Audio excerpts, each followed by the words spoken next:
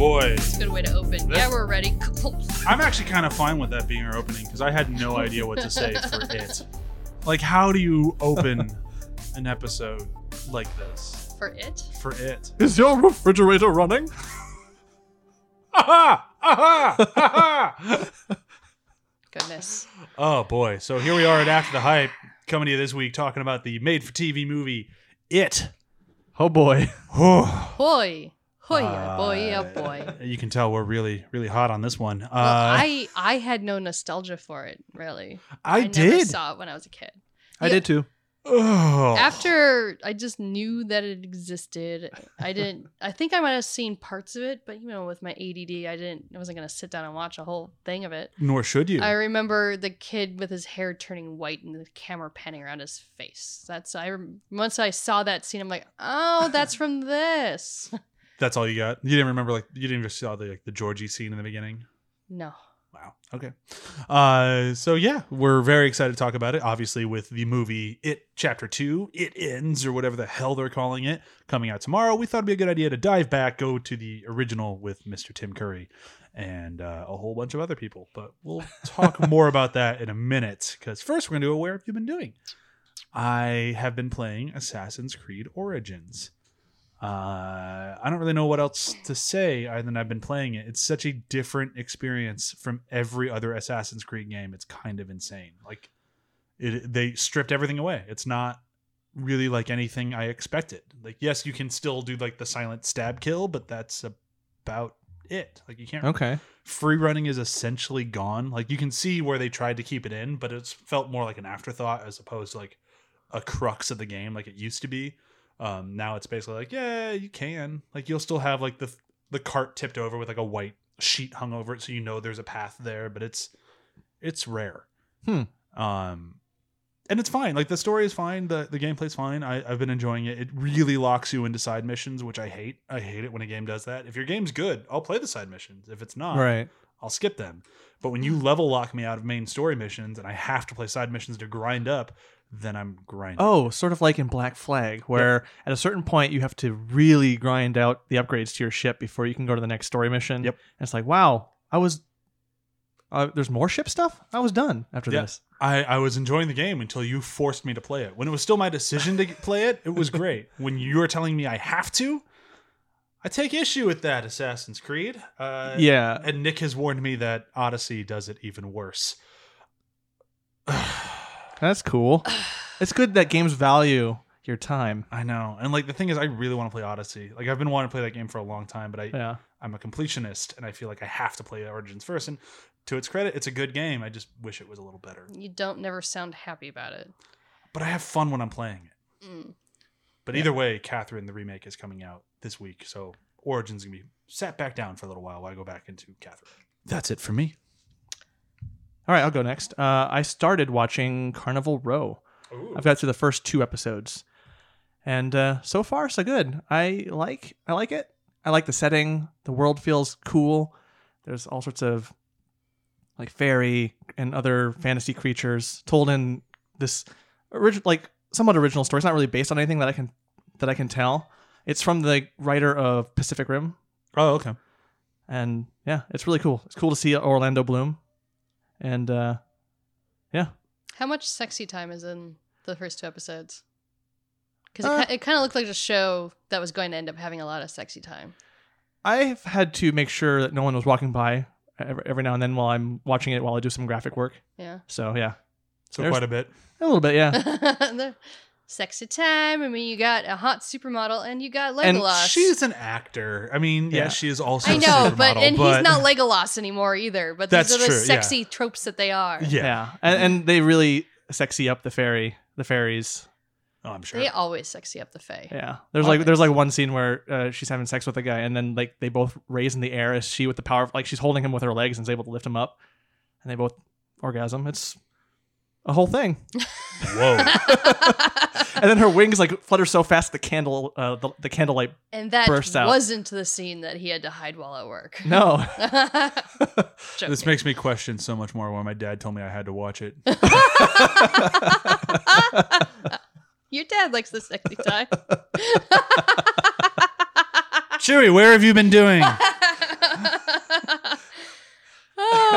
moving ever so quickly along. All right, on a not sexy time note, I actually read. Are you going to describe a trailer? I was going to do that on the next episode. Oh, okay. Because there wasn't as many. I mean, there was one good trailer, but I'll next episode. I read an article on Vox.com called "How 80s Hollywood and Ronald Reagan Fueled Each Other and Paved the Way for Trump," written by Alyssa Wilkinson while she is interviewing film critic Jay Hoberman. I know Jay Hoberman. Yeah. Not personally, but I've read his stuff. Yeah, and I highly recommend it. It is a very good read. It's kind of a catchy, a catchy title. They do get to that whole thing with Reagan and the right-wing evangelist stuff, but it takes a while. And just one interesting point that they make is about nostalgia in America and how because this is about a book that he wrote, and in the book he breaks down the nostalgia of the 80s or the late 70s and in the 80s when they're having all this downtrodden feelings about America because of Vietnam. And at that point, everyone was feeling very nostalgic for the 50s, when America was great or whatever, before they actually had that term. And now he's talking about the current nostalgia that we're suffering from in America. And he feels like it's not really a nostalgia for actual America. It's a nostalgia for what Hollywood used to be. That's why we do so much of the pop culture stuff and not really much of the history stuff. You should see Once Upon a Time in Hollywood. Yeah. Well, he actually mentions that because he talks about how there's no legitimate cultural moments in film anymore. He thinks that the last legitimate cultural moment in film happened with I forgot the name of it. The Last Temptation of Christ came out in 1989. The Scorsese Movie. Because that's the first time evangelists came out in mass and protested a movie, and how Reagan used that to bolster his numbers and stuff politically. Because Reagan, like Trump, was not actually a very religious person, but he was able to work with those religious people to get their votes and stuff. He breaks down all of that, and then he cites the closest that we've got recently at having a movie that people can actually talk about is Once Upon a Time in Hollywood, because he says things like the Marvel movies and what are just events. No one really has anything to talk about with those. Check out our Endgame episode where I agree with this person and say we're no longer talking about Marvel movies. But I just highly recommend it. It's an interview style article, so it's a back and forth. And I just thought it was really engrossing and kind of wanted to pick up the guy's book afterwards. It sounds fantastic. Yeah. Again, it's on Vox.com by Alyssa Wilkinson. We should link to it on our website as well. Hopefully I remember to do that. Yeah. I think every time I've said I will link to it, I've forgotten. So maybe this time I won't. Well, I'll try to find either of you guys when it comes time to posting the show notes. Chewy. Find Chewy. Yeah. That's all of us, right? Time to start talking some 1990s. Was it 90? Let's see. I have it up. 1990? Yeah, 1990. 1990, Yeah. That's right. Made for TV movie, It. So it made no money because it's made for TV movie. So it made advertising money. Yeah. I'm sure it made a shitload of that. It's made even more money in VHS, DVD, Blu-ray, 4K re-releases because people keep buying this fucking thing. Was later remade into a movie that got a sequel that encompasses the whole of what we're going to be talking about today. So if you have never seen this movie and you're really looking forward to It Chapter 2 coming out tomorrow, there will be spoilers in this episode. Yeah. I don't know what's in Chapter 2. I don't know what's the same and what's different, but I'm guessing some things will be similar enough to spoil that movie if you're trying to go in blind. And the context of our discussion, since Brian, you and I have read the book, Yeah. will also encompass a lot of spoiler territory too. So no matter what plot points are going to be covered, that are probably going to be in Chapter 2. Yeah, and Chewy might not have read the book, but she's with me when I was reading it, and I don't shut up about things I'm reading, so I'm sure she knows. Well, you left out spouses. I never even knew that they had spouses. Yeah, I did forget to mention spouses, which aren't really in the movie much, but it's fine. I just wonder if there's going to be as much face touching of Bev in the next movie. God, I hope not. All right, let's move into... We'll do a very quick recap of what this Bev, movie is. how are you? Imagine me just scrounging her face. Oh, yeah. Like, it just kind of... You just want to facepalm somebody. Just like, that's... so good to feel you, see you. Man, this movie would be great with Tree of Life. God, such fucking face touching in both of these goddamn movies. Yep. Anyhow, so I'll try to rattle through it as quick as we can. There is a supernatural being that likes to eat scared children. Specifically, they taste better when they're scared, so he tries to scare them. He tries to scare a group of 7 kids. It doesn't go so well. They fight back against him. They shoot him with a Silver earrings. silver earrings. That's right, and a little bit of what is it called? Oh, inhaler. Inhaler. Blast him in the face with a little bit of that. Calls it battery acid. The thing almost dies, but then they decide to let it suffer and die instead of going and putting it out its misery for whatever reason that was. So it didn't die 30 years later. Is it 30? Yeah, 30. Yeah, 30 years later it comes back. Of course it did. So the adults have to come back, finish it off once and for all. They do that. They do the exact same thing again. The ritual of Trude happens. Is it Chewed? I always call it Chewed, like Chewed. In the book or the audiobook, the actor was saying Chud. Chud. Okay, so the ritual of Chud happens. They don't explain fucking any of it, but it happens. We see it happen. And if you read the book, you know what's happening. They win. The Pennywise, the crazy being, tries to run away and hide and heal again like he did last time, but the adults don't let that happen. They follow him down to the hole, kick the shit out of him until he dies, and then they'll live happily ever after. And that's pretty much all of it, right? Yeah, and they pull out in the movie. They pull out his heart, or whatever that thing is, like, and they raise it up like tribal style. They go full Lord of the Flies. The end of this movie is just weird. Since Chewie had never seen it, and I never fully explained the ending of the book to her, where essentially the same thing happens. Yeah. So like they start following in the hallway, and I just go, "Yeah, kick his ass." And she's like, "Is that what happens?" I'm like, "Yeah, they just kick his ass." They give him some street justice. And I'm just like, wow, this guy really didn't have much up his sleeve. Nope. I'm gonna put on. He's basically Mysterio. It's like all Like, this it is crazy shit shiny, happening yeah. at you. It's so scary. If you get past it, I'm just kind of a big spider. Oh, stop kicking me! And his exoskeleton apparently is not that hard. Essentially, just Legos. Yeah. You just start ripping him apart, and I'm like, "Ooh, are you gonna start eating him while I'm watching that?" They didn't. But No, they could have. They could have. But yeah, so that's kind of. I feel like that's kind of the best place to start with this thing, because I mean, there's so many things that we'll talk about as we move through this episode as quickly as we can, because I don't want to keep you here as long as it took us to watch the fucking thing.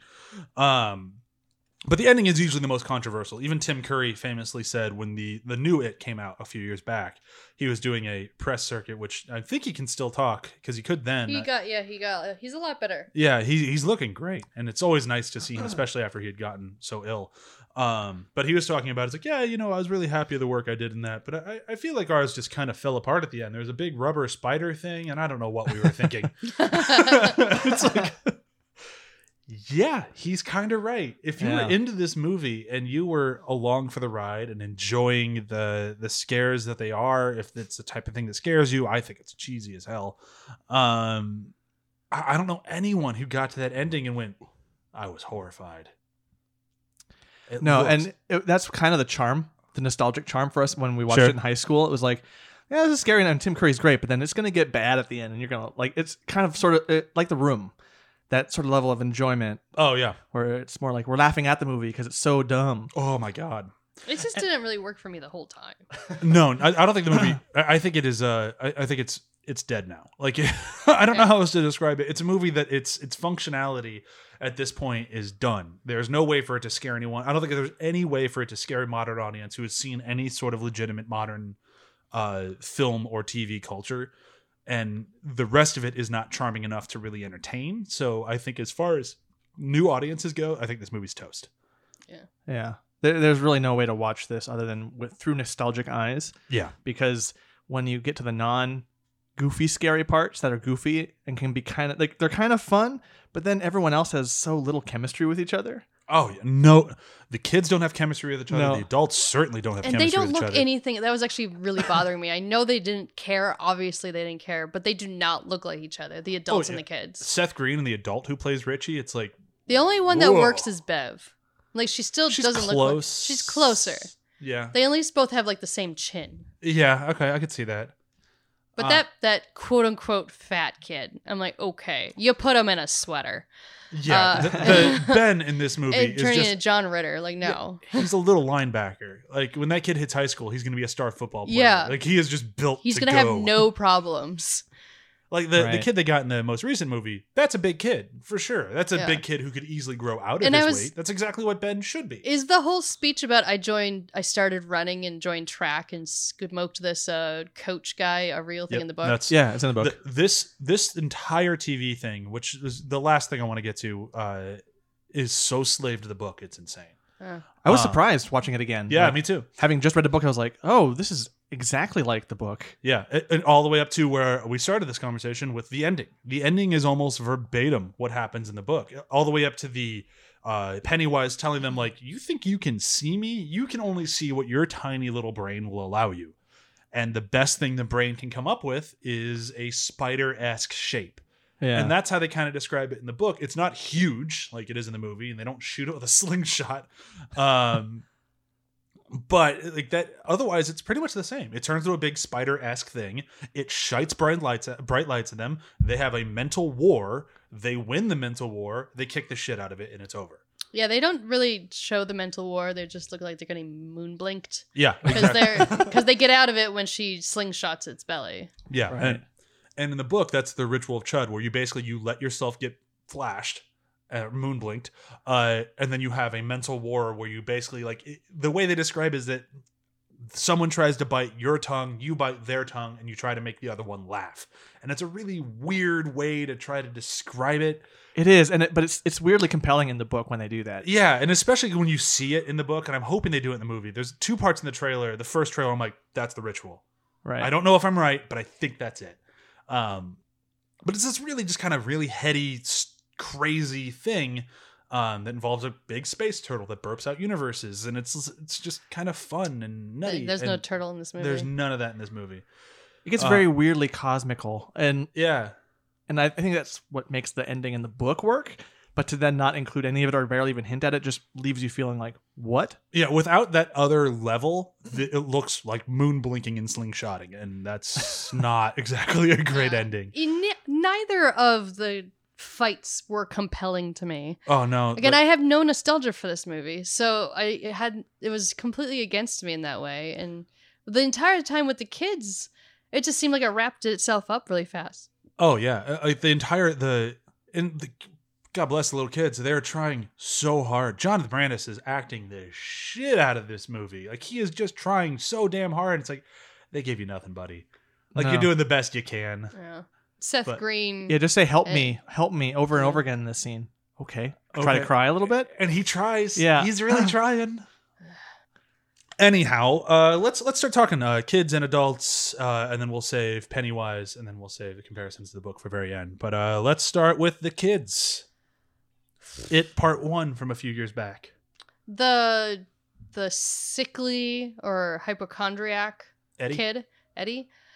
Eddie, right? Yeah. Not as sad as he seemed in the newest movie. His situation, I mean, wasn't great, but his mom didn't seem quite as overbearing, except when she got mad at him for having friends. Yeah, I think the kid does a good job with it. I really liked the scene with the pharmacist that we didn't get in the remake, because I love that sequence in the book, and then the actually having it in the movie I thought was really nice. Of the pharmacist being like, this could get me fired, but this kid is being lied to every day by his doctor and his mother, and I'm going to try to help. Yeah, it was replaced in the new movie with just a The kind snarky of girl. snarky girl. Yeah. Which was fine. I mean, it makes Yeah. sense too. It still worked, Yeah. but it wasn't like you didn't have that sincerity that you got in both the book and the movie of this guy. Like, I'm just going to try to help. And then it starts to unpack a whole lot of things about his mother and his relationship with his mother Mhm. and his eventual wife. And this movie wasn't interested in going down that route. No, but it still gave us that one scene, and I still think that scene works. I think the pharmacist sells it. I think the kid being afraid of an adult just handing him stuff still sells it. I think the whole scene really is a strong scene, and it works really well. But that's really the only thing they give that kid. Like, otherwise, the Yeah. kid's just kind of in None of the background. kids get to shine in this movie. This movie, if they wanted to be as detailed to the books as they wanted to be, honestly, this should have been like 6 hours. Because I don't feel like I got to know any of them. No, it's I got really the weird. closest with the adult version of Mike, right? That's his Yeah, name? mhm. Ponytail? No, that's 'Cause- Bill. Bill. That's Bill? Mike is the librarian. Mike is the library. Okay. I feel like I got to know, well, essentially Bill and Mike the most.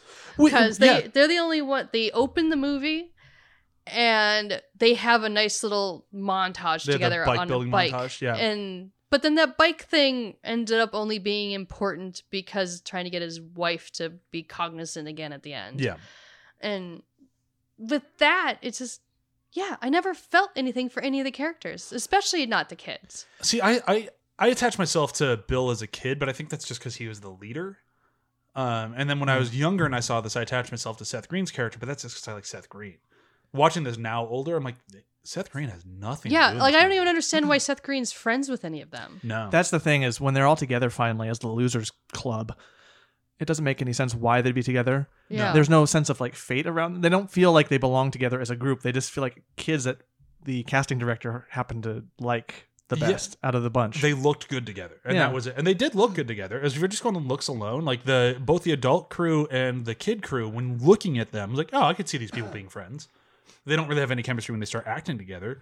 But the difference is with Seth Green's character, especially compared to the more recent movie, was they actually played with him being friends with Bev, which is a big part of the book and totally left out of the new movie. And I like that. I really like seeing the friendships that aren't just between like the main, like between some of the kids and Bill, which is what a lot of times it feels like it could go that way. And this one, like when Seth Green shows up, he puts his arm around Bev and starts talking to Bev and nobody else. And it's like, oh, I kind of miss those little things. yeah, and But they're so quick that if you blink, you miss it. It's gone. Yeah, it's not, none of it seems important. and by focusing on Bill, it also gives short shrift to the antagonists, the bullies.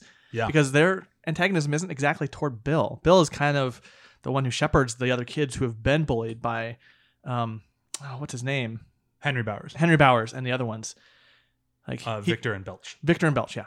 So Bill doesn't really have those run-ins where every other kid does, and through those interactions with them, that defines them and brings them Yeah. together. The Henry and the bullies in this particularly, they're even less thought out. Yeah. They are just caricatures, down to their hair and their leather jackets. Oh, It's just they're not even allegories or archetypes. They're just cliches. and they don't like the. I know we're gonna be comparing a lot to the new movies, but like they don't even like attempt to make him relatable. Like that was the thing with Henry. Like the Henry in the new one, you're watching going like, oh, I feel so bad for this kid. Like he's such a shit, but I feel so bad for this kid. Yeah. And no, they don't even try with that here. And it is. I mean, it could be. A And they product of also look like time. they were 25 in high They school. look a lot older. Yeah. Why are you picking on these kids, Dude, Good Lord. graduate. Yeah, I a did lot. like the one line with the teachers, like, how many summers have I spent with you, or how many Yeah. years, or something like that.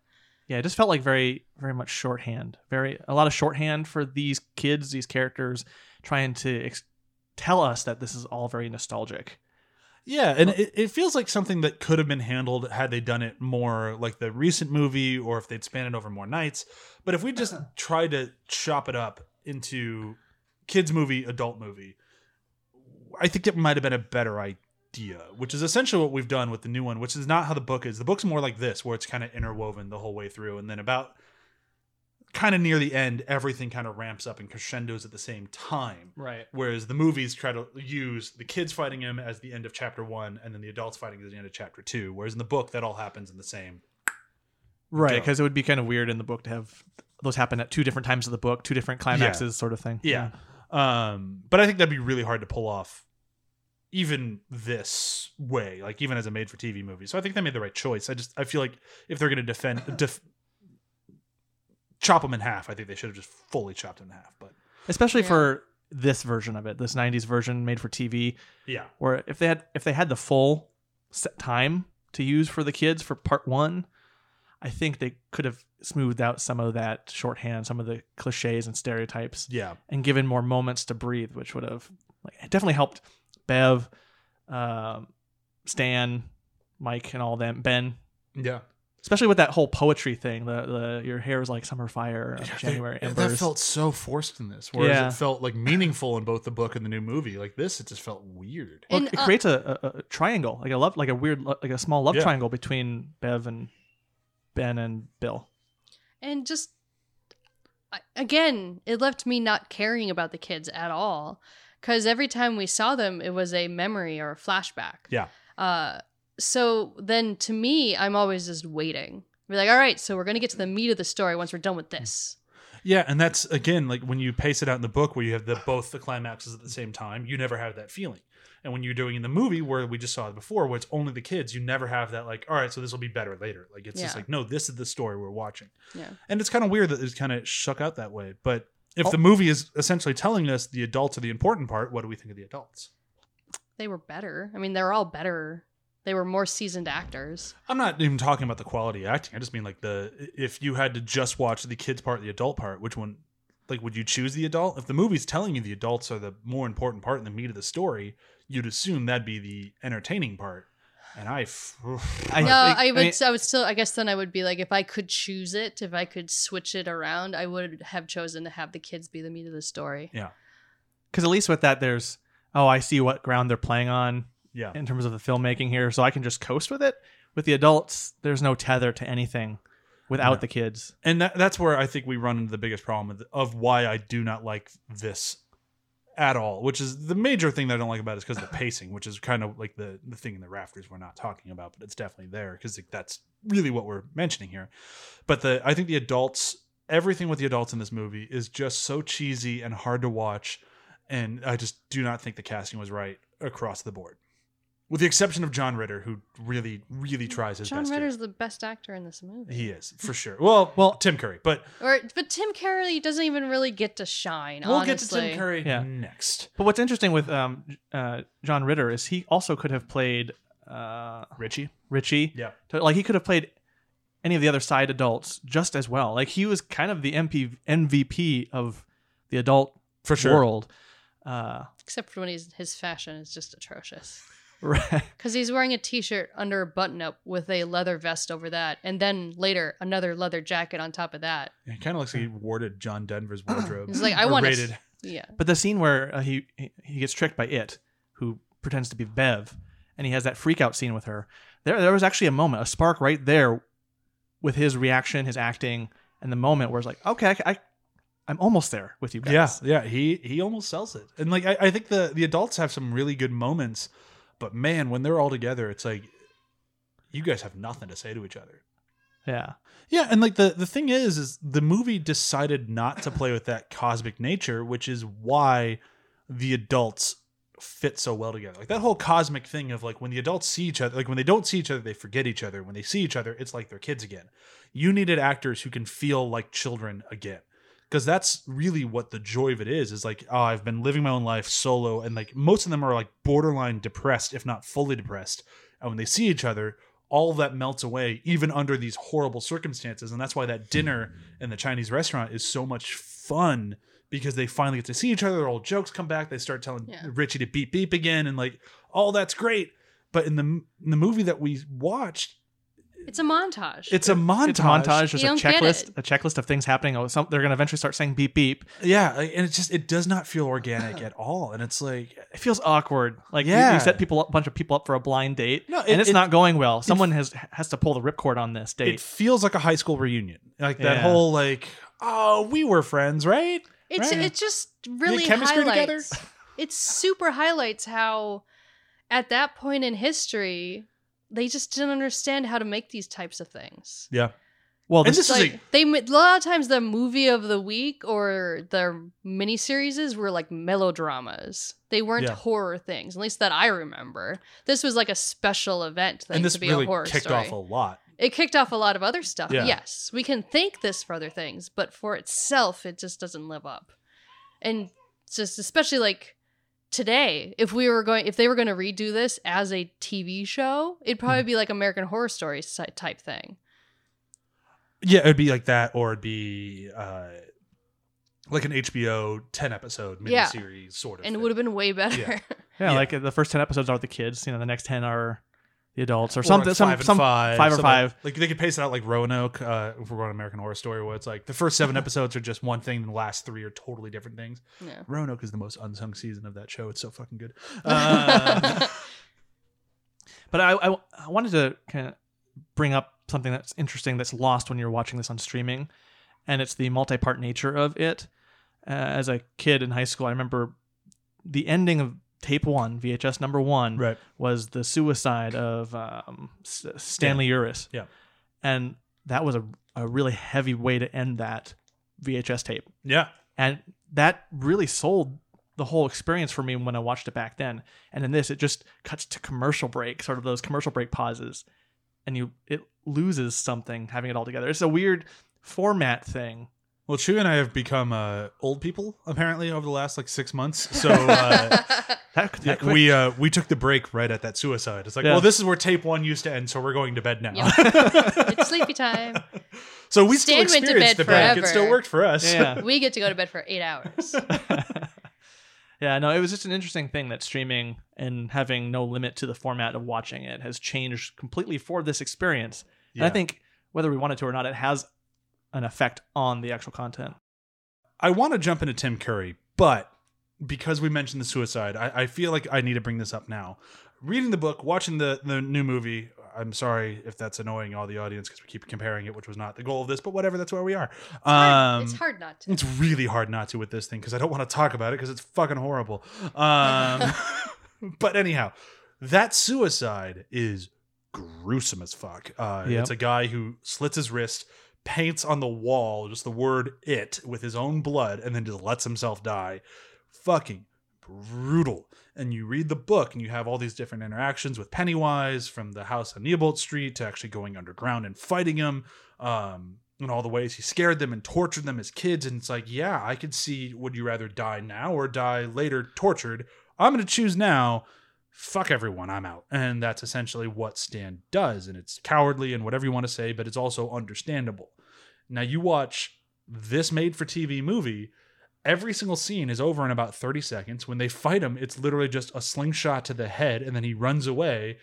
None of it's really that threatening. No, the worst that Stanley Uris gets is just his face felt up by Tim Curry. Exactly. None of it's really... yes, of course it's bad. Of course it's scary. Kids were supposedly dying. The only one that we know of for sure was Georgie. They don't really talk about anybody else. I think with how minimal they had to play it for TV, because this really felt like that's what it was. It was notes of keep this as G as you can. Yeah. It really makes his suicide not mesh with the whole show. Right. And it's the moment that is the most horror film of them, where the zooms, the facial reactions, the music, all those moments play the way I imagine they wanted the rest of the movie to play with each moment. Yep. The correct way for a horror film. Yeah. And I just think it doesn't... But it has no anchor. There's no anchor to it because the worst you got was Clown Hand. Yeah, the hour and a half before should have made that suicide seem reasonable, and all it did was make me think, well, that was an overreaction. Yeah. Just go shoot him with another earring. Especially the clown, it. On to Tim Curry. I got annoyed. Aha! Aha! No, that didn't annoy me. It was Good, every I love that moment. It was my favorite moment in this movie for him being menacing is in the library when I forgot his name. When he asks if you have Prince Albert in a can, you better let him out. I mean, that is funny. That's what I keep joking about. Aha! Aha! Aha! Yes. So good. But no, the part when the balloons start exploding, no one else can see it. He's tweaking out. Yeah. And he's being berated by this clown behind him.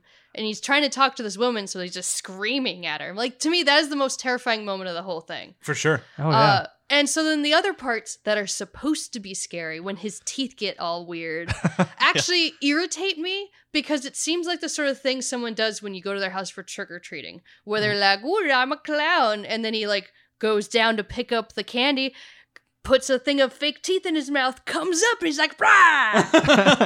That's what it felt like. Because every time he turns away or something else obscures... Well, they have to put the prosthetics in. I know, but they just did it. They edited it in such a way where it just felt like a trick-or-treating moment. And see, when we watched that back in the day, that was always kind of a delightful part, a funny part, because...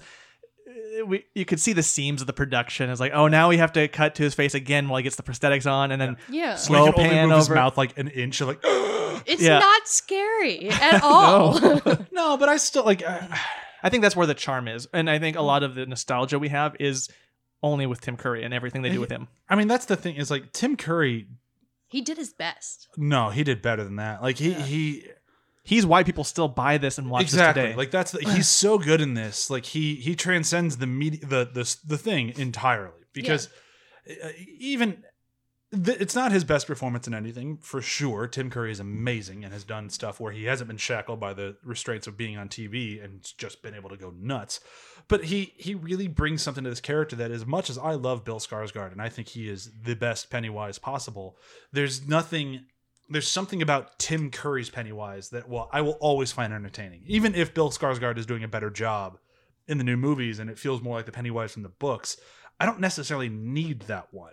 Yeah. I like Tim Curry in this role. And he's unsettling in a different way than what they're doing with the new movie. Yeah. And it's hard to place it because there's minimal makeup. Like, he's got clown makeup on. They're not doing a whole lot. They can't do a whole lot with him in the TV thing. But there's a menace that Tim Curry can provide that is special to him as an actor. Yeah.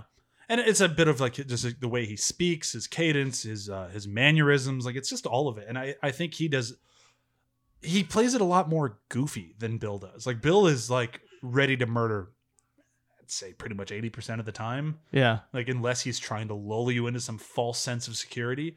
Whereas Tim Curry's is just kind of a goofball with a knife at all times. Right. Yeah.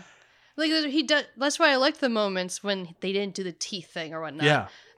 The library was a great moment. And the moment in the pond where he pond is a pretends great to be where Oh, yeah. I don't know, is he like the dead dad or something? Yeah.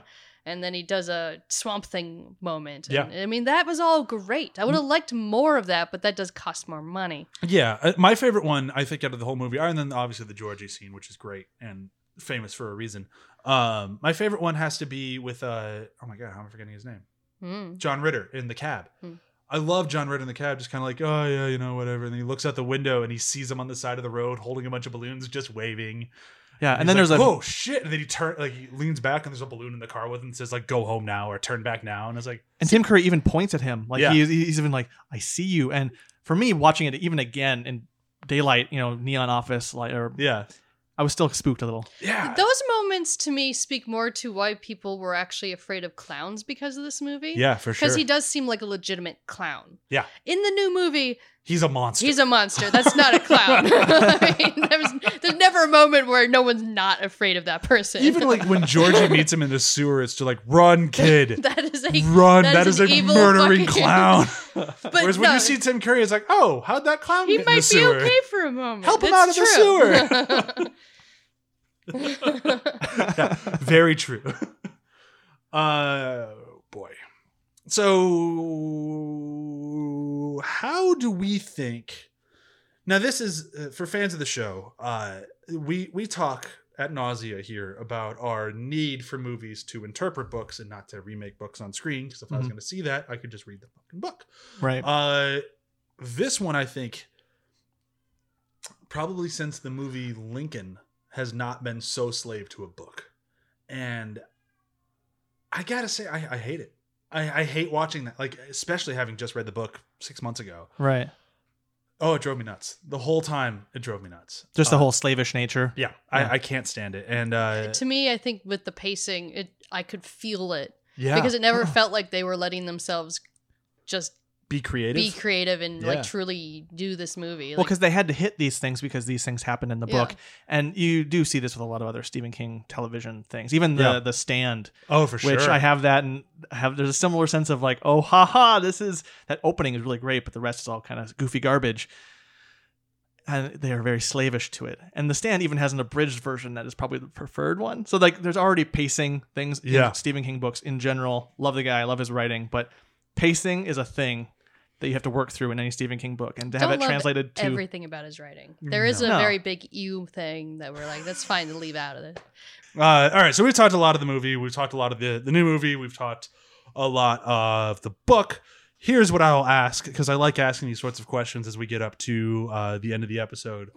What would you like to see out of It Chapter 2 releasing tomorrow? I can go first Yeah. because I knew I was going to ask this question. You guys didn't. I really want to see The Ritual of Chud. I want to see somebody Yeah. attempt to tackle this crazy mind battle of tongue biting and laughing while not laughing. And if you could bring in the turtle, that'd be awesome. And just all of it. Like, it's just so, like, that cosmic nature of this was all out of your control and you were just pawns in a game you didn't know you were playing, but if you didn't play it right, that the whole universe was over. It's such an awesome thing, and it's done so well, and it's why I'm still obsessed with this book, even with ew in it. Yeah, and I agree 100% with you. I won't use that one as I won't piggyback off that one, but I do like that idea, especially getting into the weird cosmic Stephen King thing that a lot of the filmmakers who try to make his stuff they just ignore. Yeah. And that's the thing that makes it so special is Stephen King is so heavily influenced by Lovecraft and all that sort of crazy cosmic horror that it seeps into every bit of his work. Everything. Like Dreamcatcher might not be the best book ever, but it's a fun book. It's, I liked the movie. No one else does, but I did. Yeah. I done it. That's all I have to say. I know they poop. Awful. They poop out these weird lizard teeth things. No, that's part of the book. That's all right there in the book. I know. Yeah. But somehow in his books, these weird things work, and it would be cool to have a film translate that. But again, in Dreamcatcher, not to go down that rabbit hole, it's all mind battles. And in the movie, like, what if they're just big fish-looking aliens fighting each other to the death? It's like, no, the mind battles were cool. We liked that. But that's the part of the movie I enjoy when he's hiding in his library and you got the big eye at the door. I was like, oh, this is cool. Yeah, that's the best part of the book. Yeah. If I could say what I want from the new movie, though, yes, please. It's two. It avoid ends, rabbit holes. It returns. It's whatever's. It's harder. I kind of really. Ew. I'm gonna go real far out there, guys. I'm gonna go real far out Like there. past the turtle? No, I want the turtle. Oh. Because I want the turtle in there, because the way you describe the turtle makes me think of Men in Black. I feel like, because at the end of every movie in Men in Black, where they have this thing of like, you don't understand what the universe is. Like, first movie, we're in a freaking marble, and then the other movie, we're in a locker, and like, maybe this is the end of a Men in Black movie, where we're just in a turtle. Well, I mean, to be fair, the turtle is dead now. Yeah. He burped again, and he choked on a universe and died. How Men in Blacky is that? Honestly. That could be put in Men in Black. No one will blink. I think it's just as fun describing this book to people Oh my god! Yeah, as it is to watch this ever happen, if it does. Because when you get to Wait, the turtle, wait. everyone else's eyes is like, for a while they dips like, okay, clown, whatever. Turtle that burps universes? What? especially because like this book's been out since the 80s, and people still are unaware of the turtle nature of it. It's like no, that book is weird and so good, except for ew. Yeah. Which we just call it you. Yeah, I'm just gonna refer to it as it's the ew from you now on. moment. Yeah. You moment. It doesn't Ew. deserve anything else than that. For me, I want to scale back what I want out of chapter 2. They might do it. Is to really get the relationship of the adults, like really spend time with them. Because I know there's still a lot of the movie that has to happen in chapter 2 because they spend a lot of time with the kids. And I think because of that foundation, I want to see how the adults have gone into that depression, how they've suffered, how coming together makes them alive again. Sure. Yeah. And gives them that power. I want to see that character work and a lot more time spent on it necessarily than just the jump scare. We'll see if we get that. That's kind of an up in the air thing, but I really want to focus on the characters as adults. I think given that the first cut of this movie was 4.5 hours long, I think that's in there. Cool. I am very, very excited if he ever does it. Andy has said, Andy Micheletti, I can't pronounce his last name because I'm not looking at it. Bruschetta. Oh no. But yeah, he has said that he is already working on a director's cut of both chapter 1 and chapter 2 as one film. Can we get that as the whole bloody affair? Like, that sounds pretty great. Can I just make one gripe? I know I should have had this earlier. We haven't gotten the quotes yet. There's supposed to be 30 years between the two, right? Yeah. 30? So they're supposed to be in their mid-40s or something like that, maybe? Yeah.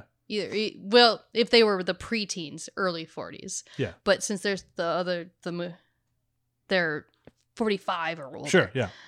And Bev's still supposed to get pregnant after this? Could happen. It shouldn't. She shouldn't. No. At the age of 45, you should not be having a baby because that'll probably kill you. Fair Even in modern technology, that is risky. True. I mean, maybe that was the last gift from the turtle. Well, I hope it has some cosmic help so then they'll hopefully be okay. Right. Again, no, it wasn't. The turtle is dead. It's the last That's gift why from it died. Pennywise. It's Pennywise is coming back. It's the sequel leading. God. All right, I think it's time for quotes. Quotity quotes. I will go first because I've already said my quote like 15 times today. Mine comes out of that scene where he's torturing Richie and he says, "Do you have Prince Albert in a can? You better let him go then." And my quote is right after that, and it's just the way Tim Curry laughs, and it's that aha, aha, aha. It kills me every time. He's on the banister too, and he just kind of arches his back like he's riding a bucking bronco. It's like aha, aha. It's so good. Like it's just kind of creepy, kind of funny, but just all around perfect. I just love that moment. That was me clapping out of joy. All right, for my quote, I want to do one of Pennywise's lines that I like the performance of the most, and it's not any of his jokes, which are also really funny, but it's where he tells the kids, "You'll die if you try. You'll die if you try." And his delivery is so menacing, and a moment that gives me a bit of chills every time I've watched it. Yeah, he's so fucking good in this movie. It's the only reason why if I ever watch it again, I'm not totally just like, no. It's like, no, he's good. If you could just watch a supercut of just his scenes, it'd be a real short movie, but it'd be much better. Can we cut his scenes to Old County Road? What's the song? Old Country Road? Jingle Bells? No, there's a song out, a popular song called Country Road. Itsy Bitsy Spider? Are you talking about the John Denver song? No. Rainbow Connection? No. I don't have whatever. My quote would be one with Pennywise after he is duped John Ritter, and he just goes, "Kiss me, fat boy." And there's a level of menace and joy in that line that is just amazing. John Ritter got to kiss Tim Curry, the lucky son of a bitch. Oh. Yeah. R.I.P. John Ritter, by the way. No kidding. I freaking loved you. Ritter. I still love you. You're amazing. Oy. I was just talking about how Three's Company was to us what Friends is to young people To now. our kids, yeah. Pretty true. Review system for this week. I think if you didn't see this one coming, easy edit points. If you didn't see this one coming, I would be surprised. How many and what kind of balloons would you give this movie? A bunch of yellow balloons, like a good dozen, because I am not into the color yellow, and I would not buy a yellow balloon. I'd buy pretty much any other color. Yellow is just not my thing. Fair enough. I would give it. I'd give it one balloon. I'd be a red balloon because red like Tim Curry's nose. But it'd be a balloon that had helium in it, but the helium's gone out, so like it just kind of like doesn't quite hit the floor. Oh, so it's like in the movie we're doing next week. When It's similar, yes. Yeah. It's pick the right balloon. Yeah. It'd be if we're going for the movie next week, no spoilers there, Mary Poppins Returns. It'd be like Colin Firth's balloon Sequel at the to end It. of the movie. Where he picks it up and it just kind of goes, "Meh." That'd be the balloon I'd give it. But like that kind of like just a little too old where you touch it and you can like see your finger imprint on it.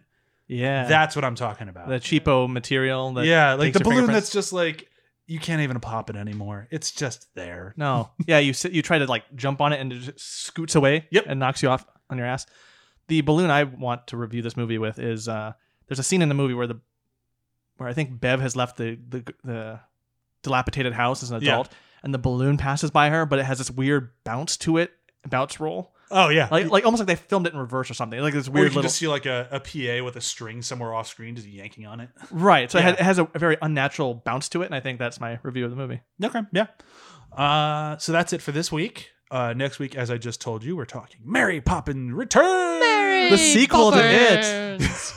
It's way too related to it. We'll talk about It that kind of is. very, very briefly in the beginning of next week's episode. We will mention how it's creepily related. I have a whole thing.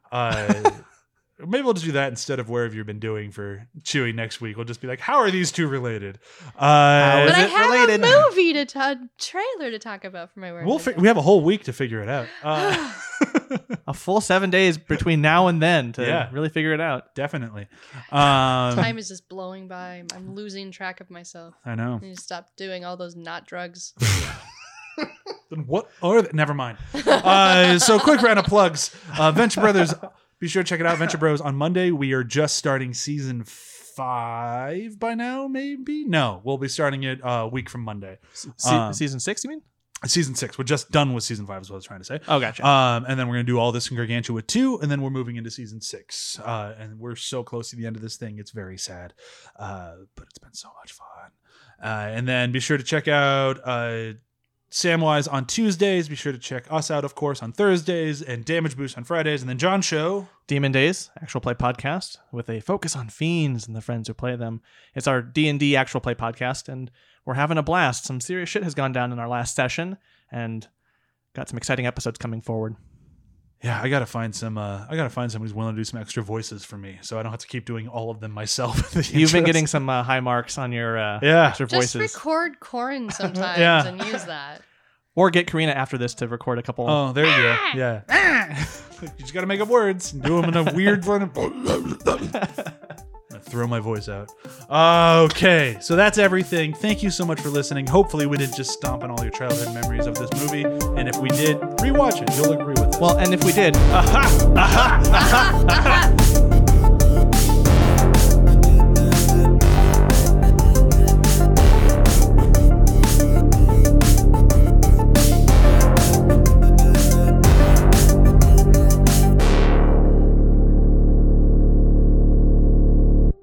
See you later, Bozos.